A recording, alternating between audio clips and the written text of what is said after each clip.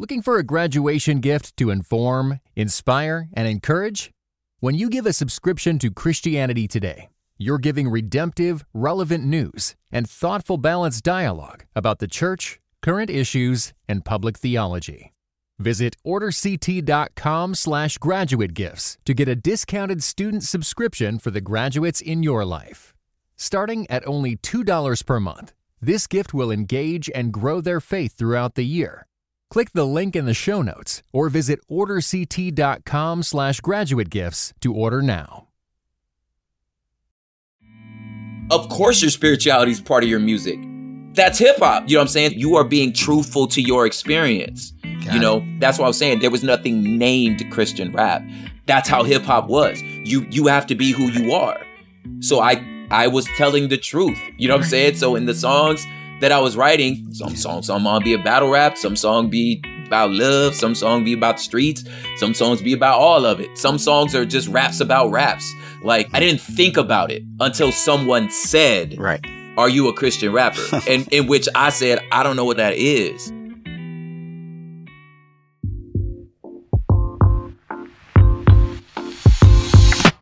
This is Where You're From, an origin story podcast at the intersection of faith and culture that digs into the influences and experiences that shape who we are today. Join us as we gain insight into the Bible's wisdom for all, regardless of where we're from. Hey y'all, this is Rasul Berry. Thanks for joining me on Where You're From. This week, I'm excited to share my conversation with hip-hop artist, poet, author, activist, and coffee enthusiast, Propaganda. Propaganda's life and art stand at the intersection of various cultures, which he slow brews into a potent blend that stimulates reflection and action. You can see we're going to be talking about coffee. You can find out more about Propaganda by clicking the link in the show notes or by visiting whereyou'refrom.org. That's whereyafrom.org. Please join me as I ask Propaganda, where you're from. What's up? Hey, homie, that question means multiple things where I'm from. You know what I mean? That's what we're here for. Unpack that. That's funny. It's like I still hear it and still a little bit get triggered where I'll be like, "Oh, you mean location?" Like, for those who don't know, it's gang talk. Usually when you say like, "Where you from?" they're asking like, "What gang are you a part of?" So that's where you hear like, "Yo, where you from?" You're like, "Oh, man, I ain't even here for all that, homie." And then you're like, "Oh. That's wild." So even the very word, the question could kind of take you to a whole different place. Always. To this day, I still flare. Like when people are like, "Yo, where you from?" I'll be like, "Oh man, I'm not even about that." Oh, wait, South Central. So South Central is the geographic answer to that question. Yeah, originally. Yeah, I was born in South Central Los Angeles. I consider birthplace. That's where my family of origin, that's where we kind of started. But I spent most of my early childhood there, and then most of my like childhood 20 minutes east of there in the San Gabriel Valley, little enclave called Valinda, La Puente, area called West Covina. I have to name all three of those things because they're all the place. But yeah, 626. And how did your parents or your family end up in South Central Los Angeles? My dad's family, they're all from Texas and around, into Jim Crow and the Watchtowers projects. They was offering housing vouchers. Come move west, And my great granny was like, "I'm out." So my grandma and all of her siblings kind of one by one all moved to Watts, Mm-hmm. And then we just kind of like became like a scatter plot around like Watts, South Central, Compton, Mid-City, Crenshaw, like all of that, just to live in a state that doesn't have any Jim Crow history. Mm-hmm. And you can own a house that ain't gonna get burnt down by the Klan, So they all came, Okay. What about on your mom's side? My mom, they're all from DC, like Washington, DC. And apparently they're like 5 and 6 generations deep DC, mm-hmm. And my mom, when she married my dad, just came. Got it. How did they meet? Dog, Vietnam. Really? Yeah. I'll unpack it though. My dad was somewhat of a ladies' man. And he was bunked up with a dude from DC that was friends with my mom. And my mom was just writing letters to her friend. And then my dad just saw her picture and was like, "Can I write her too?" And he was like, "Yeah, go ahead. That's the homegirl." Wow. So she wasn't in Vietnam, but No, she was in D.C. writing letters to her friend. got it. And so he just slid in you can't even say the DM. He The slid, proverbial, yeah. he slid in He the just snail asked. mail. Yeah, he was like, yo, can I holler? You know what I'm saying? Man, that is really interesting to see that kind of connection happen via war. So then after the war, they connect. Met up, they had already like forged a pretty good bond. Got back, she went out to meet him.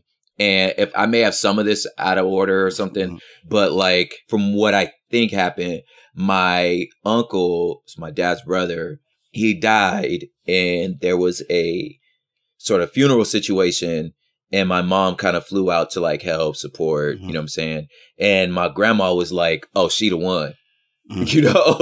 And again, my pops was somewhat of a ladies' man. So at first he was like, oh no, she dope, but oh no. And grandma was like, you bugging, and he was like, yeah, you're right. So then, yeah, I think maybe a year or two later they got married. Wow. And so when do you come along in the picture?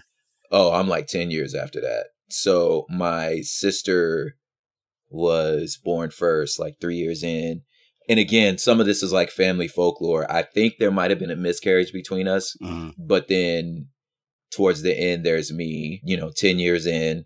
And I think I said it in one of my songs, like my mom she was finna leave my dad while she was pregnant with me.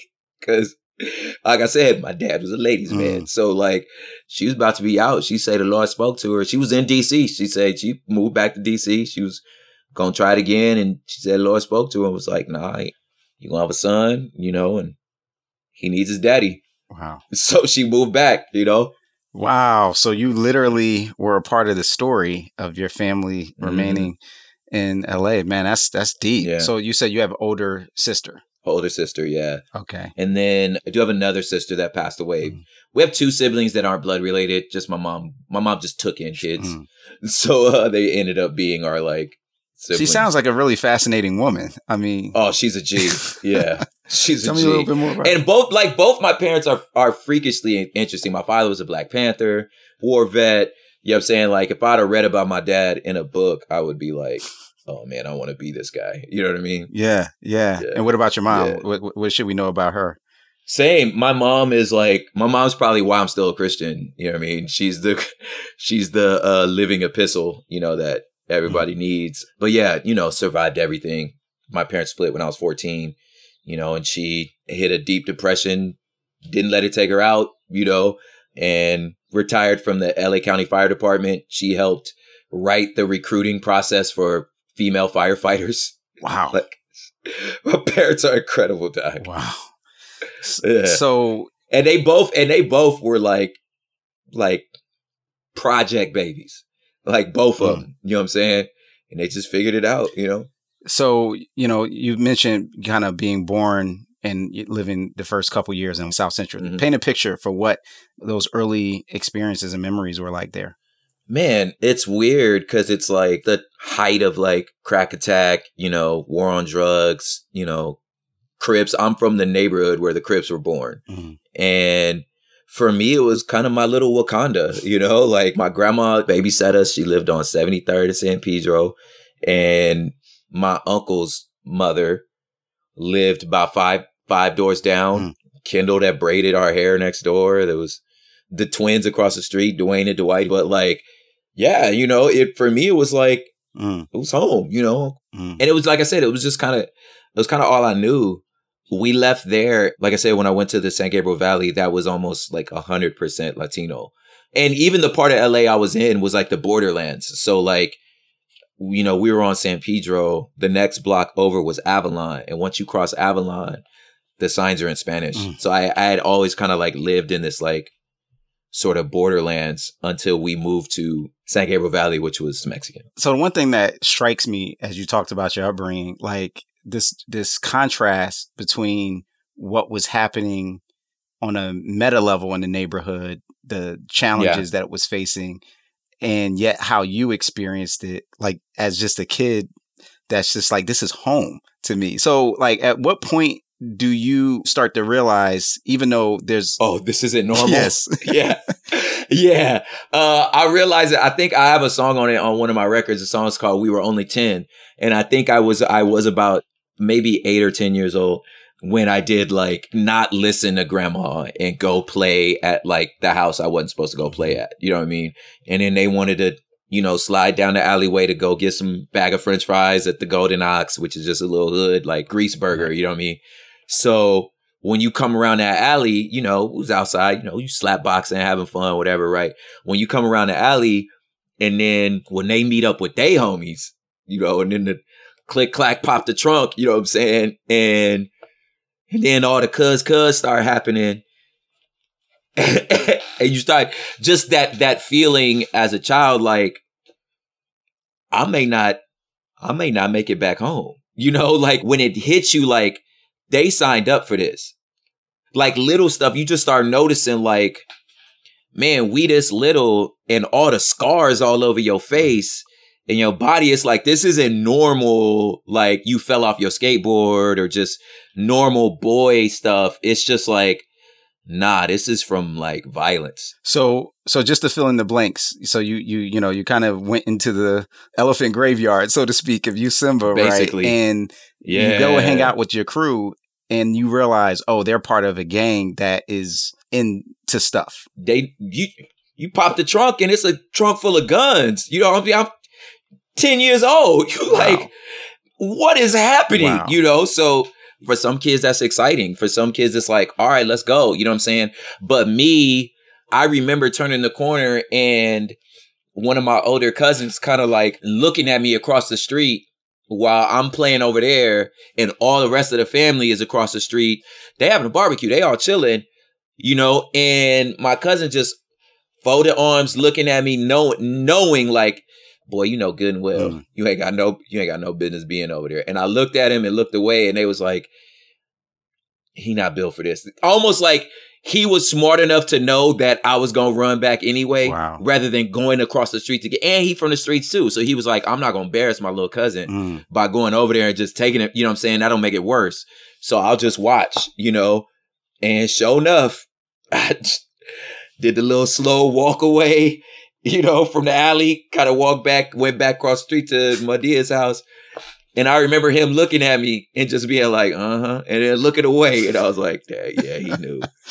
Wow. So that was kind of an awakening to go, okay, there are a lot of beautiful things about my neighborhood and my community, but there's also some danger that I need to be aware of. So what was it that prompted your family to move from South Central? Tax return.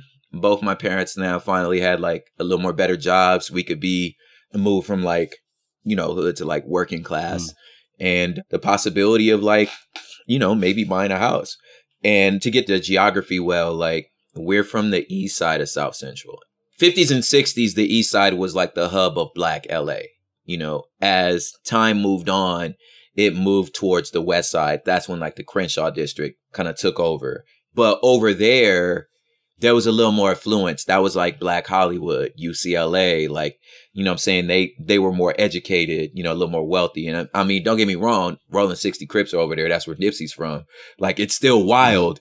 But the Crenshaw district for us was like, well, we couldn't afford to live over there, right? When we started to have a little money, they looked over there in this area called Leimert Park. My dad was like, man, I'm not going to pay what I would need to pay to live over there and still have bars on my window. I'm like, then what am I leaving? You know what I'm saying? So instead of going west, we went east. You know, still LA, this little enclave, like I said, called West Covina La Puente, like stayed over there. And since it was still full of gang violence, but they were Latinos.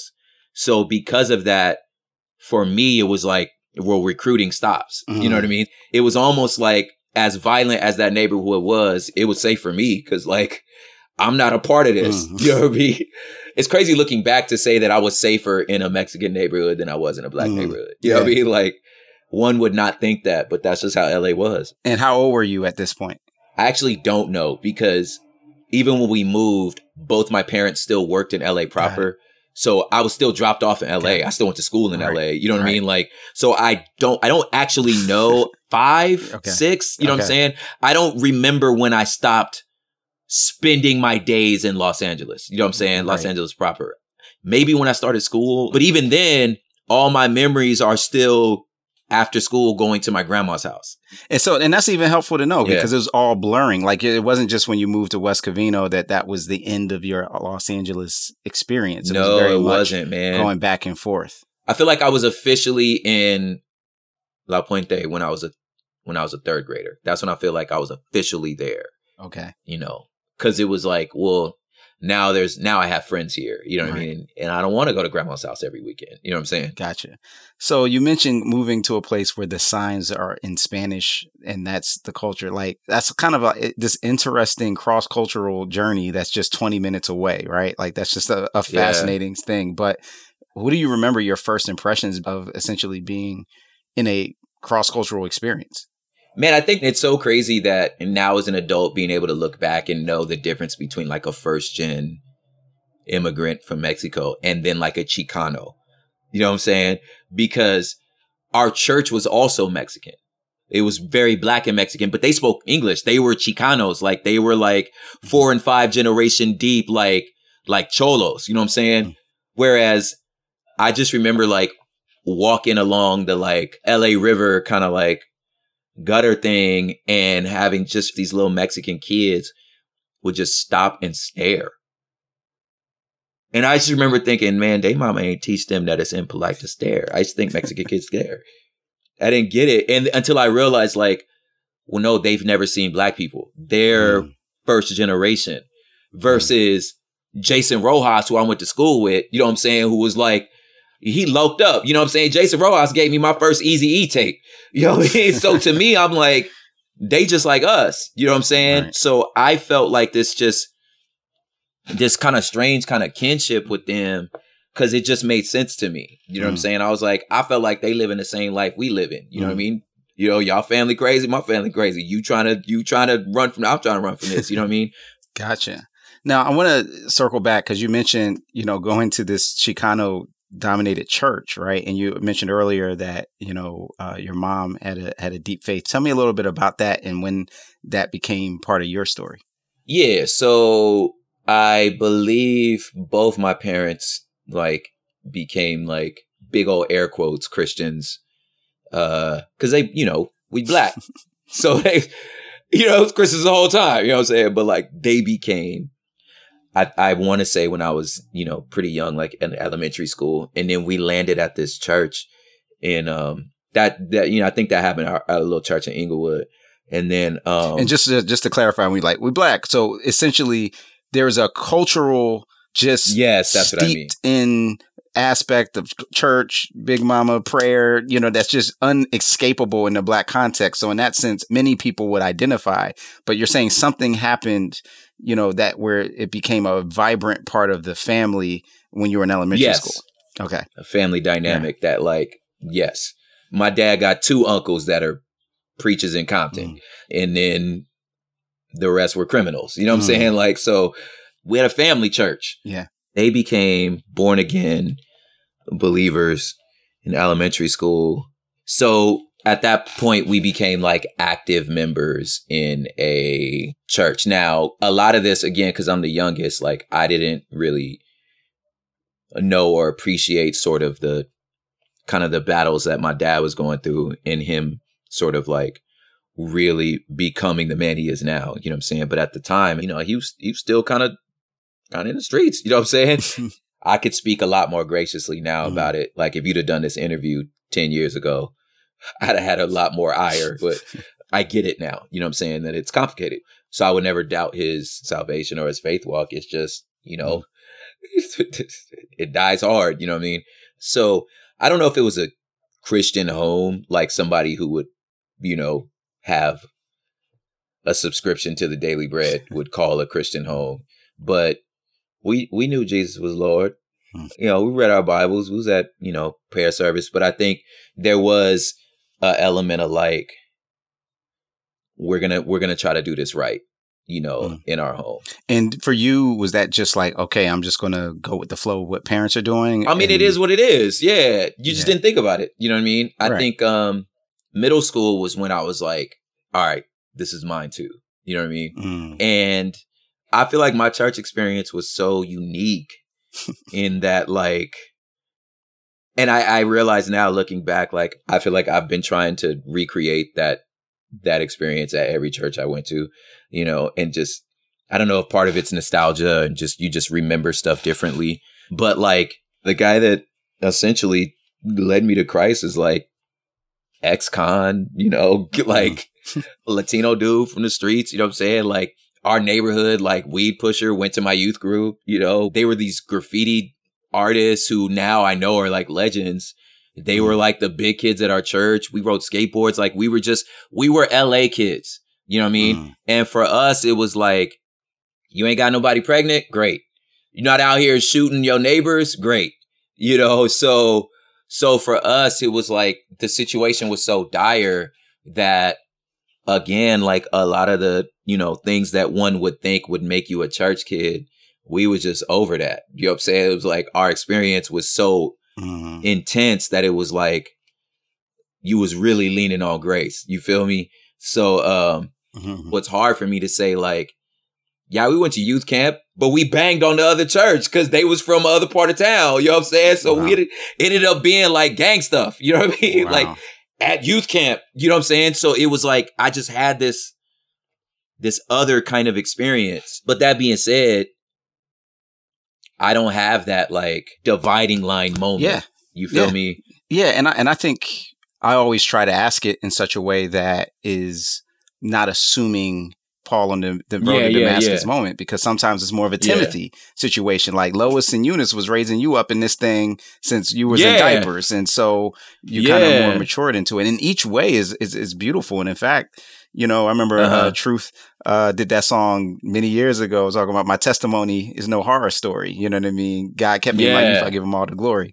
So there's that. There's something to be said about that. But the thing I'm really fascinated about is when you talk about this becoming your own in a way in which meant something more than just going to church with the parents in middle school. That would seem to be when you're also being forced to make some really important decisions and when like the world around you is coming for you to make a decision. Yeah. Did you feel some of those tensions? Yeah, of course. You know, a lot of it was around like what's going to be like my sexual ethic. You know, how do I want to carry myself in this world? And I think some of it was like, you know, if you can find like a decent enough tribe, it'll keep you safe from so much. You know what I mean? So I think there was that warm blanket of being like, I have a thing, you know what I'm saying? Like, and a lot of the things that I'm interested in, those dudes go to my church, you know? You know, I was into hip hop, you know what I'm saying? Those guys were at my church. So I was able to be like, well, I can spend time there rather than running the block. And they were like close enough, like they lived close enough to my neighborhood. And they were like thorough dudes too. You know what I'm saying? So you didn't feel square. You feel me? So I think like I didn't have to feel square like I was missing out on nothing. It was more like, dude, I got my clique. You know what I mean? So you go to the San Gabriel Valley and like, how do you pick up Spanish and how do you become fluent in it? And how does the culture that you're around begin to form you in some maybe even unexpected ways? That's good. Yeah. Well, you want friends, man. Like if you want friends, you better pick it up, you know? And secondly, if you want to date, you know, the girls, like, I'll be honest with you, like that was one of the biggest motivation was like, have you seen a Latina? You know what I'm saying? I was like, what do I need to do? You feel me? So, you know, I mean, I'm being a little funny, but as a child, it was like, yeah, this is what I was around. You know what I mean? Yeah. Yeah. It's just like the thing I hear from you is like growing up, like you were dropped into another culture. Dropped into this place. Yeah. And it's like just anybody else, if you want to get connected and be a part of that experience, you got to learn the language and learn the language. Yeah. Yeah. And that's kind of what happened. You know what I'm saying? Like, little did I know I was going to marry like a first gen Mexican woman. You know what I'm saying? Like, I didn't know that, you know, but at the time it was like, man. And what's crazy is like, there was a young lady I was engaged to in college and she was Belizean. So she was black, but her grandma spoke Spanish. You know what I'm saying? So it was just good that I knew, because I was from this neighborhood, like I could still communicate. You know, they spoke a little patois, a little bit of this, but just, again, having this fascination with just multiculturalism. And I think part of that, again, was just growing up in this like Latino hood, you know? You know, and I think that's something that for those that are familiar with your work now, or just even in the last decade or so, like you peer into culture, you think about it, you analyze it, you express it and explain it in ways that are very thoughtful and insightful. And I guess I'm kind of curious, well, where do you think that came from? Like that interest and that desire to, you know, really understand and explain it. Yeah, I think the original spark, you know, it really goes back to my dad, and the bedtime stories that I got were not the bedtime stories everybody else got. You know, I mean, I'm like Timbuktu Road poster on my wall, you know, 3 Kingdoms of West Africa, you know, Ghana, Mali, and Songhai, like, you know, having to know these things because that's what my father would teach me. You know what I'm saying? That photo of when Martin and Malcolm met was like right when you walked out of our bathroom, was right on the wall. You know what I'm saying? So I had already had this idea that like the world was so much bigger. But like I said, this was my Wakanda. You know what I'm saying? So it was a very black world. So you come home to that, but then go outside and everyone's speaking Spanish. And then I even tell you this, Rico. And then there was these other Mexican dudes who talk like black dudes, but looked Asian. Turns out they were Filipinos. Like, I didn't know what a Filipino was, but it turns out they lived in the same neighborhood too. You know what I'm saying? So you're having these experiences where it's just so fascinating. Then you go to the skating rink, you meet this curly head black dude who's a little bit light skinned. Turns out he's Puerto Rican. And I'm like, so what are y'all? Y'all black. Well, we're Latino, but you black though. But yeah. You know what I'm saying? It's like, well, how do y'all do that? How'd you do that? You know? So it just sparks such a curiosity because you're exposed to so much. And then when you go over to their house, it's like, oh, I'm gonna go have dinner at Junior's house. Junior eat rice with everything. But it's not like the Chinese dudes. It's a little different. You just get curious about that stuff. And then finally, when I was in high school, really, I got to credit Mr. Jeffrey. You know, he had a club, like a little after school club called Socially Together and Naturally Diverse. And it was about multiculturalism. And I think what's interesting, I had been so comfortable with my blackness. I loved it so much. I don't have this like identity crisis in the sense that a lot of people would. Of course, I got teased. Of course, I got all, you know what I'm saying, being this black kid in this Mexican neighborhood. People, you know, I had my moments where I came home crying, but it was more in the sense that like, I don't understand what you don't understand. I don't know why you don't see this as beautiful. And I thought maybe if I was Puerto Rican or Dominican, I could still be one of y'all, but still be me. Cause I don't ever want to not be black, but I wish you accepted me. You know what I'm saying? I think it was easier for me to explore the world because I love my blackness. I wasn't trying to tamp anything down. I didn't wish to be something else. I was like, no, I love this. I'm comfortable with me. I know what I bring to the table. I find it fascinating what you guys bring to the table. You know what I'm saying? And I think it's dope, you know? Yeah. How do you think growing up in this incredibly eclectic, culturally diverse, dynamic culture helped you to see the story that God is telling in the scriptures about the beloved community even more intently? Man, how would I say this succinctly? It's a lived experience. It's like there's no linear sort of connect the dots type of way. It's like a deep soak. You know what I'm saying? It's almost like sunbathing, where at some point you realize, wow, I just got, my whole body is darker. You know what I'm saying? You submerge into it. And I felt like as I'm reading these stories, when you understand and are okay with the idea of culture, I think that might be it. Like, I understand my culture and what culture means and how that shapes who I am and how culture is made. So as I'm reading the scripture, I'm like, oh, I'm reading a culture. Like, this isn't, it's not, that doesn't make it any less divine. Actually, to me, it makes it more real. And it's informed by this particular story, this particular narrative. You know what I'm saying? There are things that, you know, me and you can say, knowing like, I never met your mom, I never met your granddaddy, I don't know your past story, but there are things that I could say to you right now on this thing. You know exactly what I'm talking about because it's culture.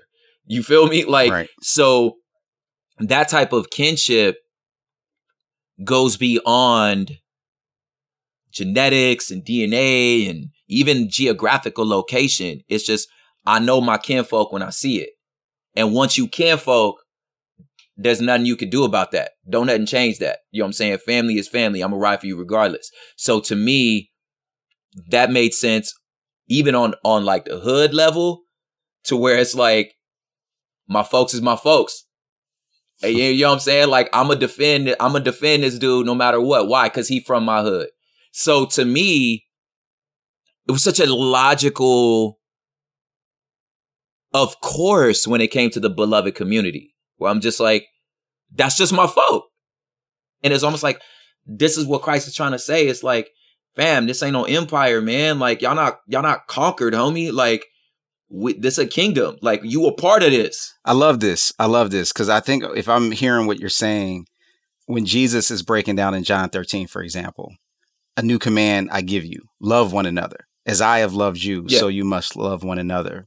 By this, everyone will know that you are my disciples if you love one another. It's like, simple. Of course, that we are a set.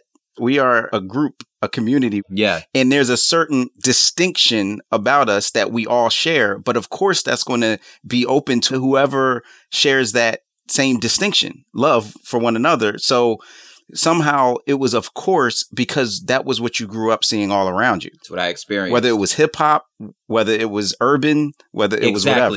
Of course, give or take a few things. I could walk into any state, anywhere, any city, and get to some sort of hip hop or open mic event and know exactly what to do, feel right at home, and they wouldn't know no different.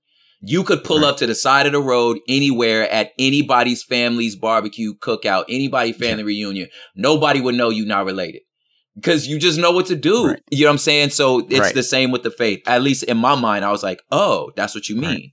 Yeah. And there's something really dynamic. And I guess this is part of how I experience you as an artist too. You have this way of taking seemingly complicated things and making it sound accessible and sensible to be like, of course. You know what I mean? I appreciate that. Yeah. I mean, just think about what you're saying. Like, you're talking about something that the church and believers in the world in general, inside or outside of church, has struggled with literally since we got here, of like, how do we frame community and embrace other people? And like, and that Jesus clarifies in this very dynamic way in the book of, what we see in the book of Acts, in like this multi-ethnic, multi-generational, multicultural, multi-socioeconomic community that is bound together by love, that is transcendent, that we get peaks of in different ways, whether that's fraternities, like you mentioned in the song, or gangs or whatever else. But those are pale, distorted imitations of the real thing. But you see in the real thing the fullest expression of those things that you saw glimpses of how people, as you say, use culture as a mechanism to survive. Yes, nailed it. And that's dope. You're fully known. Yeah. Okay, cool. Great. Thanks, man. Yeah, you nailed it. It's like you're fully known and you're fully loved. The way that Jesus invites people in, continually opening his doors wider. And every time we go, well, maybe not them. Like, it's just the story of scripture is Jesus being like, nah, them too. So to me, I'm like, when I follow that tradition, the tradition of no, them too, I feel like now I'm moving more towards that beloved community, that moving in love. Know me by my love.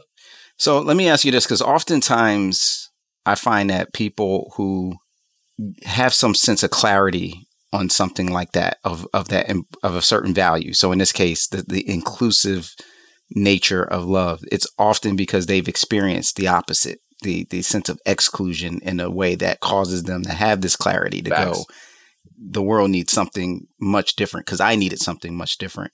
Can you think of a time that pain and that sharpness of exclusion hit you in a certain way? Yeah.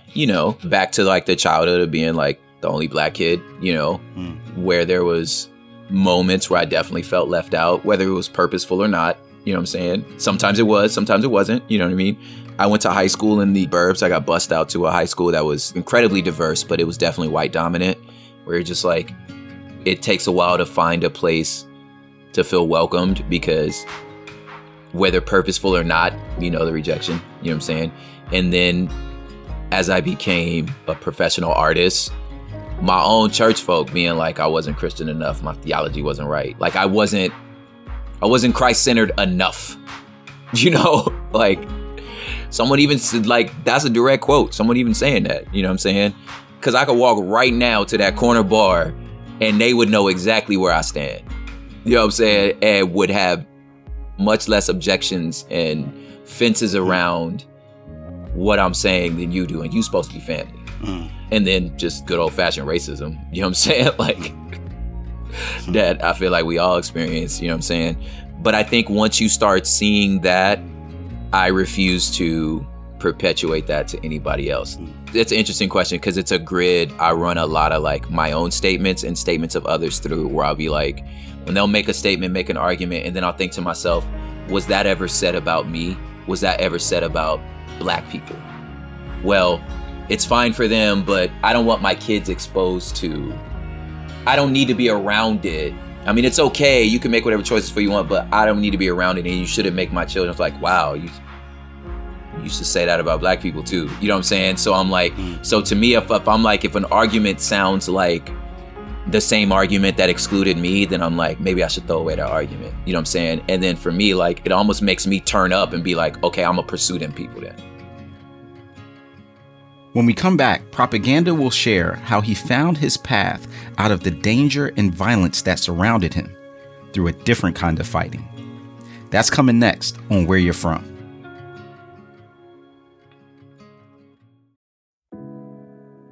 This episode is brought to you in part by Pittsburgh Theological Seminary.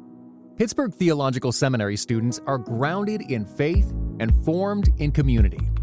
PTS students are preparing for ministry with Master of Divinity, Master of Arts, Doctor of Ministry, and certificate programs. Begin your master's or certificate program in person or online. Financial aid is available. Visit pts.edu/admit. What's up, Where You're From listeners? You like free stuff, right? Well, check this out to hear how you can get my favorite set of earphones, Power Beats Pro. I use these when I work out, cook, and when I'm listening to my favorite podcasts, like Where You're From. How can you enter to win the giveaway? Simply fill out our brief survey by clicking on the link in the show notes.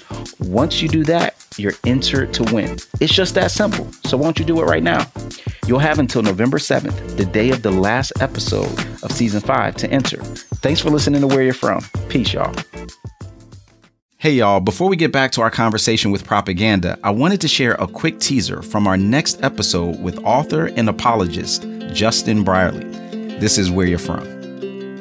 One of the things that shone through for me was the privilege of being able to see the way Christianity lifts rather than crushes different cultures around the world. In its best forms, Christianity can liberate and bring out God's diversity, but sort of in a way that honors and transforms people where they are and the culture that they're part of. Now let's get back to our conversation with Propaganda on Where You're From. Okay, so to pull a page out of Brown Sugar, when did you fall in love with hip hop? Woo! Man, I love it. I would say my sister had a sleepover. It's funny how it starts like that. I want to say it was her 16th. I don't know, maybe something like that. But anyway, back when you rented movies, they rented Beat Street. And then after that, they watched Breakin' 2. So they watched those films. You remember Breakin' takes place in LA. You know, it's supposed to be Venice. It's really Boyle Heights once you know what you're looking at, but it's supposed to take place in Venice. And I remember looking at it from the kitchen table and like knowing that this is like our neighborhood. My dad used to take me to Venice for as like a little father-son kind of bonding thing. And I remember seeing what I was seeing in the movie at Venice Beach and just kind of being like, oh yeah, I want to do that. Like that guy spinning on his head. Like, what is that? You know, it was like, whatever that is, I want to be that. You know what I mean? And some of the like scenes of the LA River, for you guys that don't know, the LA River it's completely paved. It's a storm drain going into the ocean. right? Yeah, all the scenes in movies with like car chases when they're, Right. that's the LA River, you know, the big bridges.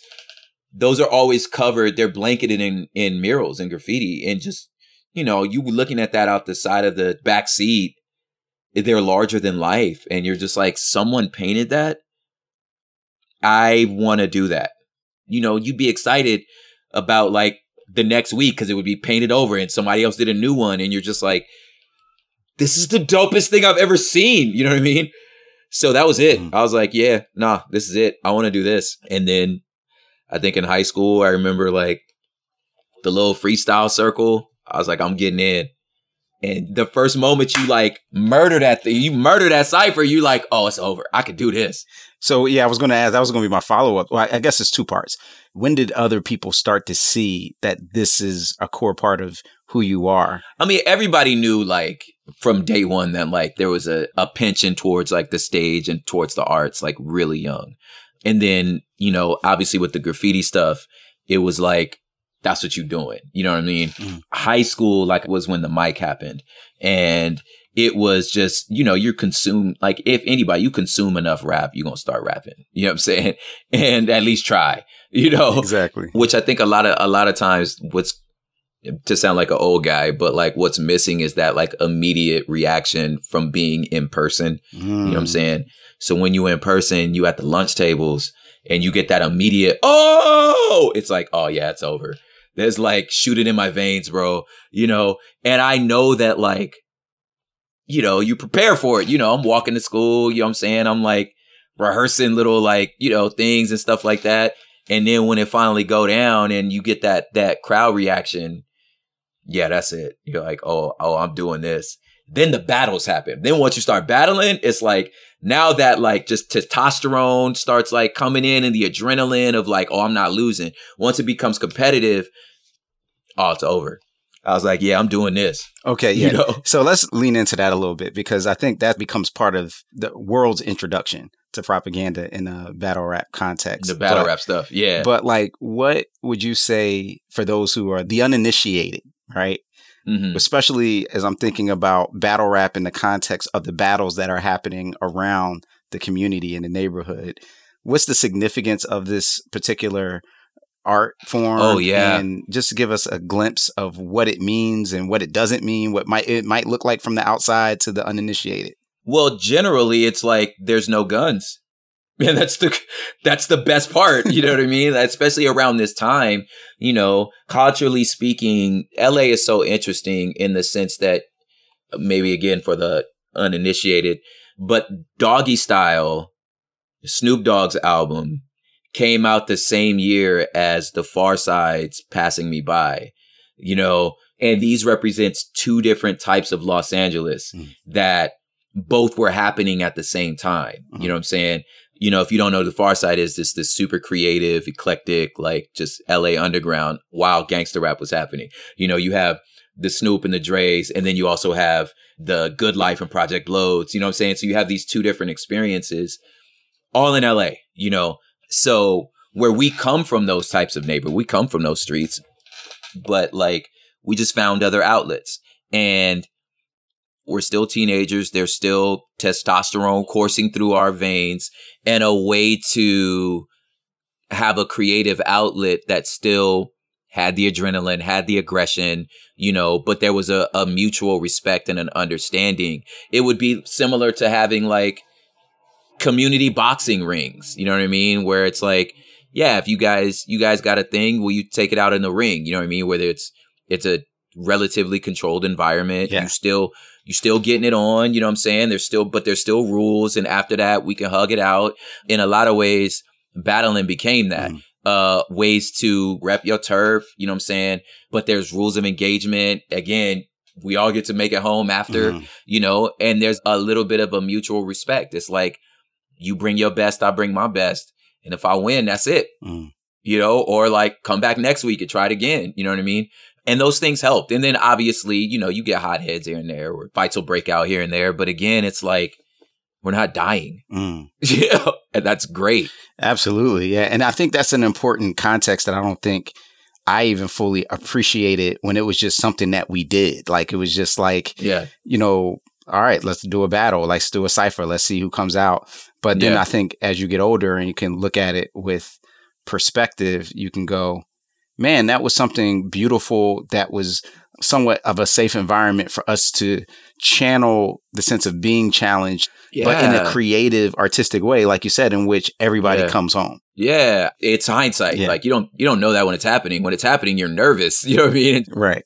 At what point, if there is a point, that you begin to think about this from the standpoint of like your spirituality is informing your approach to your art?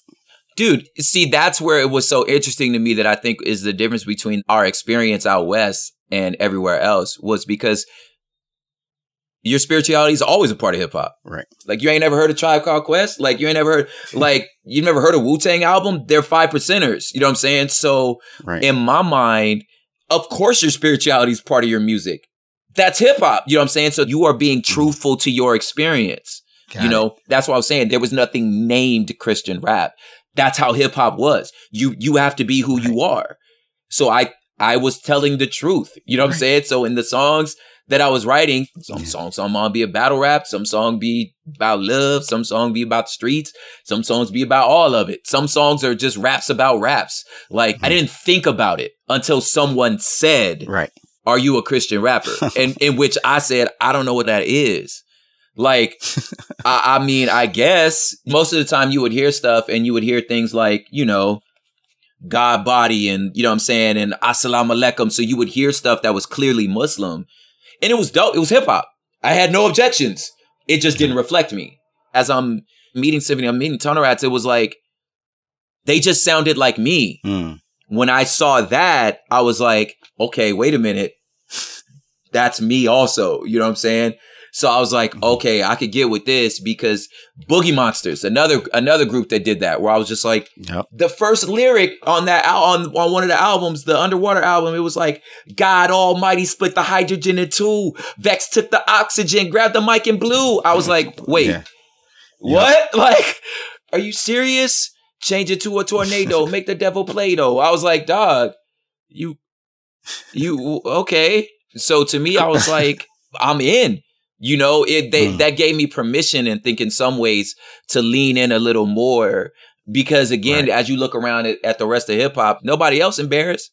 Nobody else holding back. You know what I'm saying? So I was like, all right, we're a mega crew of West Coast Christians. So that's how I viewed it forever. You know? What was your family's experience or reaction to seeing you take on this art and it becoming more and more a part of who you were? Oh, they loved it, man. My family was always supportive because the alternative was awful. And also I was in college, I was a straight A student, you know what I'm saying? I went to college, you know what I'm saying? I had a job. I wasn't out here on the struggle bus when it came to I wasn't sitting on nobody's couch. I was working, I didn't, so I didn't have no delusions of grandeur, you know what I'm saying? So they were like, yo, he's responsible. He's a good man. We love it. That's dope. So was going to college, how did you go through the process of picking where you were going to go and what you were going to study there? I studied illustration and intercultural studies. So drawing and culture. So for me, it was oh, no brainer. That's exactly what I was going to do. I kind of already knew that. I just had no picture of a career. I just knew if I'm gonna go to college, I'm going to enjoy it. I don't know what this job's going to be, but I was kind of never really motivated. When you'd go to, your college counselor and they would say stuff like, hey, if you take this job, you'd make this much a year. And I'm like, okay, cool. But I don't want to do that though. Why would I take a job that I don't like? You know what I'm saying? So to me, I was like, well, I want to do something I like and I'll figure out how to make money from it later. There's an obvious, interesting shift at some point that happens from you pursuing this degree and getting a degree in design in this illustrative world and cultural studies, and what you end up doing with those, at least in some ways. I mean, I'm sure there's some intersection too. When does it go from, I don't know what I'm doing at the guidance counselor's office or the academic advisor to what ends up becoming the thing that you do? Pixar. Really? the birth of Pixar. That meant Disney fired 40% of their illustrators. So when you can have a great portfolio, but not next to somebody who drew The Lion King, like what you go do? You know what I'm saying? I could get work. And just to be clear, you're not saying that you worked at Disney. You're saying that the ripple effect of that merger was so extreme. Yeah, the market was full. Like you have guys with The Little Mermaid in their portfolio out of work. Wow. They're trying to get hired. So I'm like, I can't compete with this, you know? And it was around that time that like some tours started happening. So I was doing music at the time, not enough to make a career. So I floated a little bit. Then my cultural studies stuff got me like pretty good with like education. So I taught high school for a little bit. And for a while, I thought that's what it was going to be. And then from there, one day, like in my classroom, my little phone rang for a gig and then it just never stopped ringing. And like, that was just it. You know what I mean? I was, weekend warrior, doing songs here and there. We had already put out all them Tunnel Rat records, but I was teaching the whole time. And then once the phone started ringing, then the opportunity to be like, okay, I have enough money saved. There's enough of demand. Let's try to hit the road, There's something I got to ask, like, there's something surprisingly simple, again, about your approach, or like not having the sense of striving that a lot of artists tend to have when they're just like agonizing over being able to do this particular thing. Like in your case, you were like, oh, door closed, looks like the market for illustrators have dried up. Let's go teach. Oh, look, I got some opportunities that are booked up. Let's go do that. What do you think accounts for that? Because, I mean, do you see the difference between that kind of almost laissez-faire approach and how oftentimes people who are pursuing art can oftentimes just really be in agony about being able to do it full time? Oh, I was in agony. Like, don't get it twisted. I was miserable in a few of those times. Okay. But I think being in LA, you just have no delusions of grandeur. Like, in the sense that, like, in my mind, I'm like, this is just dope. It might not work. I'm not delusional. You know what I'm saying? But absolutely, of course, it's what I wanted. You know what I'm saying? Gotcha. But I just wasn't foolish. You know what I'm saying? So no. Okay. I was stressed. You know what I'm saying? Got it. Now, by the time I get to see you, you've met others. There's a group of you doing this type of thing. Yeah. How did that come together? Yeah, man. So I think I meet the guys from this crew called LA Symphony first. So I meet them. There was this band called Glory. And then that's when I meet also who becomes Odd Thomas, who we later on start Humble Beast with. But this is way earlier, 2000, 2001. That's when I realized that there are other, because I existed solely in just underground, and LA didn't have, at least as far as I knew of, a Christian scene. Mm-hmm. We're not a Bible Belt state. So like there were no cross movements and, you rap at a church? Serious? Like, you know what I'm saying? Just didn't happen. We rapped at ours, but it wasn't like we were putting on events. It was just us downstairs. You know what I'm saying? So I meet those dudes and then come to find out, across the country and in other places, churches do have like skate parks. And for me, I was like, yo, what? Like, you know what I'm saying? Like not knowing. I remember being at Blowed and seeing, LPG and the Tunnel Rats, who I eventually, become a part of that crew, like when I was a teenager, and just hearing like Journey rap and be like, that's pretty sure what he just said is from Matthew. Anybody else catch that? But like, I'm pretty sure that's from Matthew. You know what I'm saying? So I'm blown away that like, yo, this is this whole world of dudes who like, man, they put out records. And I was like, yo, this is fresh, So then eventually I do a show out in the Valley where I open for Tunnel Rats.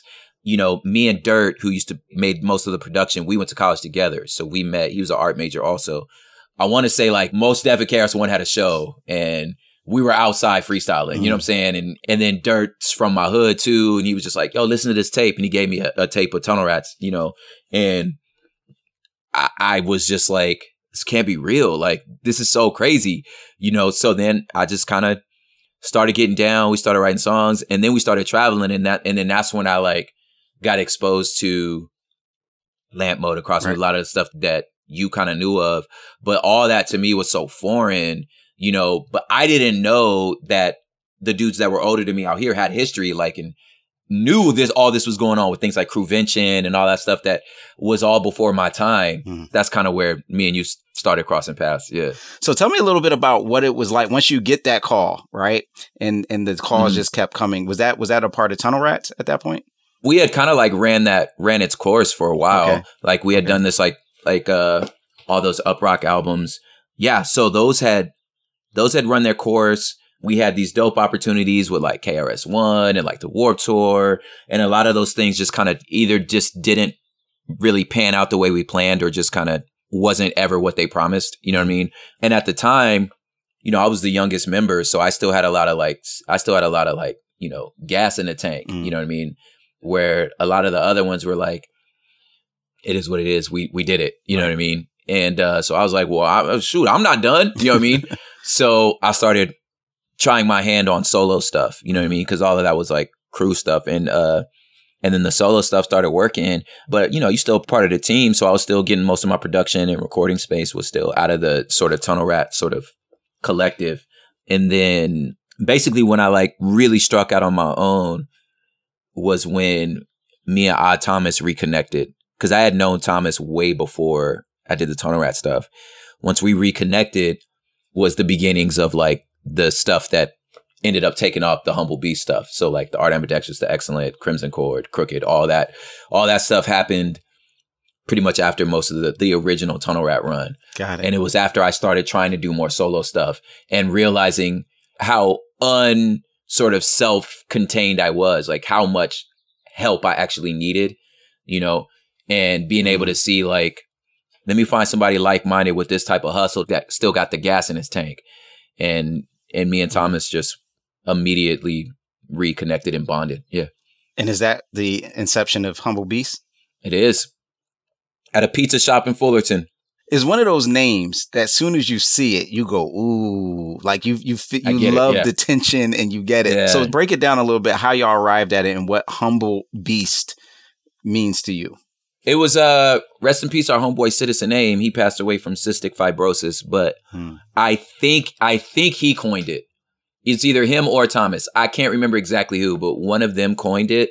And it was just, we weren't seeing in the marketplace what we needed. And whether it was mentality, theologically, artistically, we just weren't seeing it. You know what I'm saying? To where we come from the underground, very aggressive, in your face, whether it was the way we rap, the style of rap, whatever it was, but also our posture was still one that like was, you know, attempting to walk the way of Jesus. You know what I mean? And we were trying to, you know, how do we express that tension? This is real hip hop. We're not compromising there, but we're also not compromising in our character as to like how we want to like, you know, esteem others higher than ourselves. And, you know, first shall be last shall be first. Like that's how we carry ourselves. And this is the music we make. That's great. So at what point do you realize, wow, this label, because obviously it doesn't just become you on it, but it grows, incorporates other artists.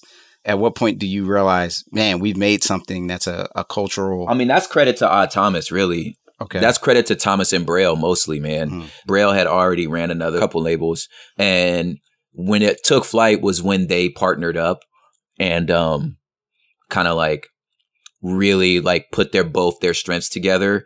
And my desire really was like, I just want to be an artist. Like, I really don't want to run a label. But I know that like, since I was a founder, you know what I'm saying? Like I had a bit of a say. So as we were gathering like teammates, like I spoke into a lot of the like choices of who we were bringing on, but really like the steering of the ship into where we kind of like caught a wave was really them, man. You know, so I can't really take a lot of credit for that. But as that was happening was as like my sort of like star was kind of rising. So whether it was through poetry, through the Excellent record I wrote, really what happened was like their sound was so different. Their production sound was just so unique as to what was being offered in the world, you know, at the time. Cause, you know, at this time, like Reach was starting to like, you know, take over the world, but they were Southern boys. Right. You know what I'm saying? Like we didn't sound like that. You know what I'm saying? So I think we just offered this other sound, but with the same sort of like quality that we just offered just another sort of choice. And we did it with like, you know, a fourth of the budget. But also one thing that's really, I can't believe I forgot about this part, was we were ahead of the streaming curve. We were giving away our albums. So this was 2009. And it was like, you give us your email, we'll give you the album. You know, this is before streaming. And this was during the download time. Thomas had the wherewithal to be like, we got to give away the records because in 5 years, you're not going to be able to sell a record. So let's give it away, you know, and let that be like the thing freely given. Like we're going to freely give the way Christ freely gave to us. You know what I'm saying? So as a mission and as a business model, give away the records. So when you do that, I mean, you can still go buy it. Like it's still up for sale, but you can also just give us your email. So at that point, you know, you do that within 3 albums, you got a, you know, $400,000 or $500,000 e-newsletter list, you know what I'm saying? 500,000 folks. Plus when you count that with like the sales on iTunes. So our records are hitting #1 on iTunes and they're being given. So with Excellent, it was like, Excellent I did during the Unashamed tour in 2012. I mean, that record hit #2, you know, with like 30,000 purchases, but 150,000 downloads. So, you know, the first week was 180,000 copies, you know what I'm saying? On an independent label, you know what I'm saying? With no marketing. So we poked through because of this story, you know, and I think that, again, that's credit to Thomas, man. That is so, I just got to pause to say a record label whose model is giving away the one product that the record label is known for. Like, that's why you call it a record label. That is so countercultural, so revolutionary in its thinking that it would sound nuts if it wasn't actually steeped in the fact that the one thing that Christ offers as the Son of Man is, I'm going to give you my life. It's free. It's free. Yep. There's like the theology of it was so beautiful. Again, I can't stress this enough. I can't take credit for that. That was Thomas. You know what I'm saying? I know a lot of times publicly, because I was like the biggest artist, people thought a lot of it was me. I was like, bro, no, it's them. You know what I mean? But that was the inception. But I can't also stress enough the brilliance of the fact that now every label gives away their music. You know what I'm saying? Like the fact that he knew it, you know what I'm saying? And I'm like, that was so smart that you're going to have to figure out other ways to monetize. Like we didn't know streaming was coming, you know what I'm saying? But we definitely knew that you ain't gonna be able to buy no record.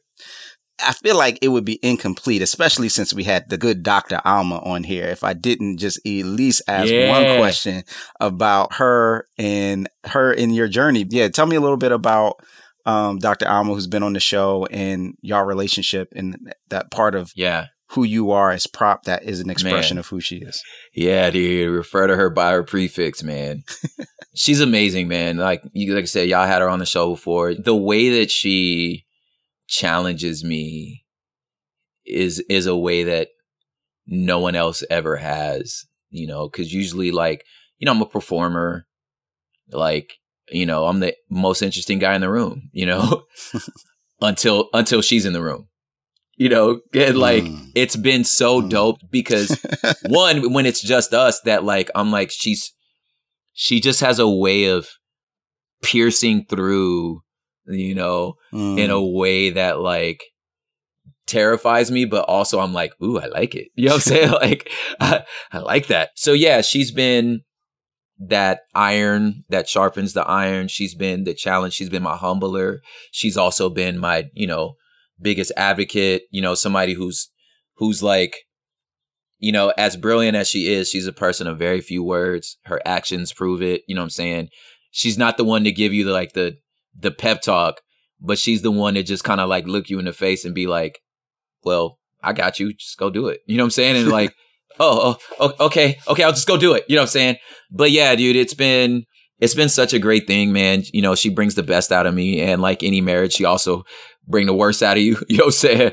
But nah, dude, she's my North Star, man. And like, yeah, so many ideas, even in the book or in my life, like, you know, a lot of those originate from her just telling me about something she's been reading, you know what I mean? Or something that has come up in where she's challenged me in my theology, in my relationship, in my communicating style. You know what I mean? It's been dope, dude. There you go. And I say Dr. Alma because the Zaragoza Petty, I know I don't got that. I don't got that like accent. Zaragoza, on it, yeah, you ain't got it yet. But hey, whenever somebody gets their doctorate, I want to put some respect on their name for sure, because that's well earned. All right, well, I'm gonna leave you on this one. Terraform. What does it mean? And tell us a bit about it. Yeah. So Terraform is a book expressed in 4 parts, poetry book that has 4 musical EPs and a cold brew. Right. But the term, it's complicated. It's complicated, but the word comes from science fiction. It's the process of when you find a planet and the process of making that planet livable. It's called terraforming. And so the creative idea was like, well, what if we thought about the planet we're on now as a terraforming experiment, right? Because if you're looking around, it's getting less and less livable. But what if it's not just the physical planet, but also our cultures, our communities, our families, and ultimately ourselves as terraforming projects, right?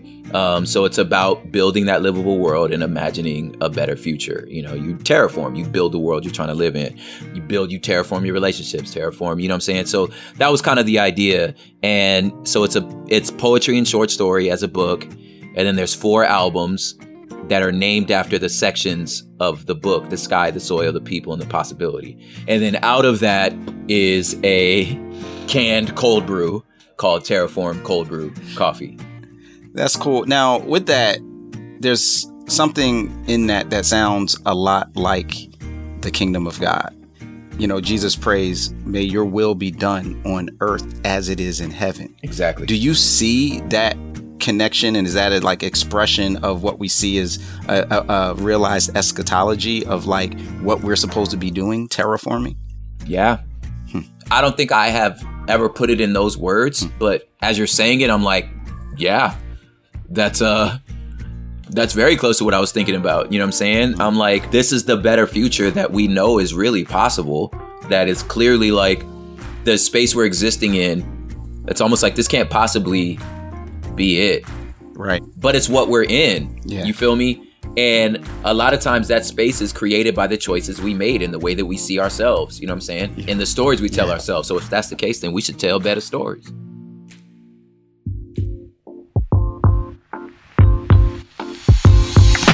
This is Where You're From. I'm Rasul Berry. And remember, it's not just about where you're at. It's also about where you're from.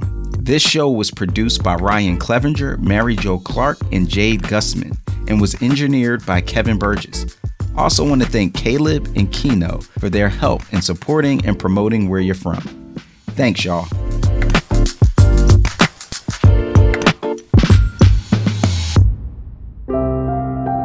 Where You're From is part of the Voices collection from Our Daily Bread Ministries.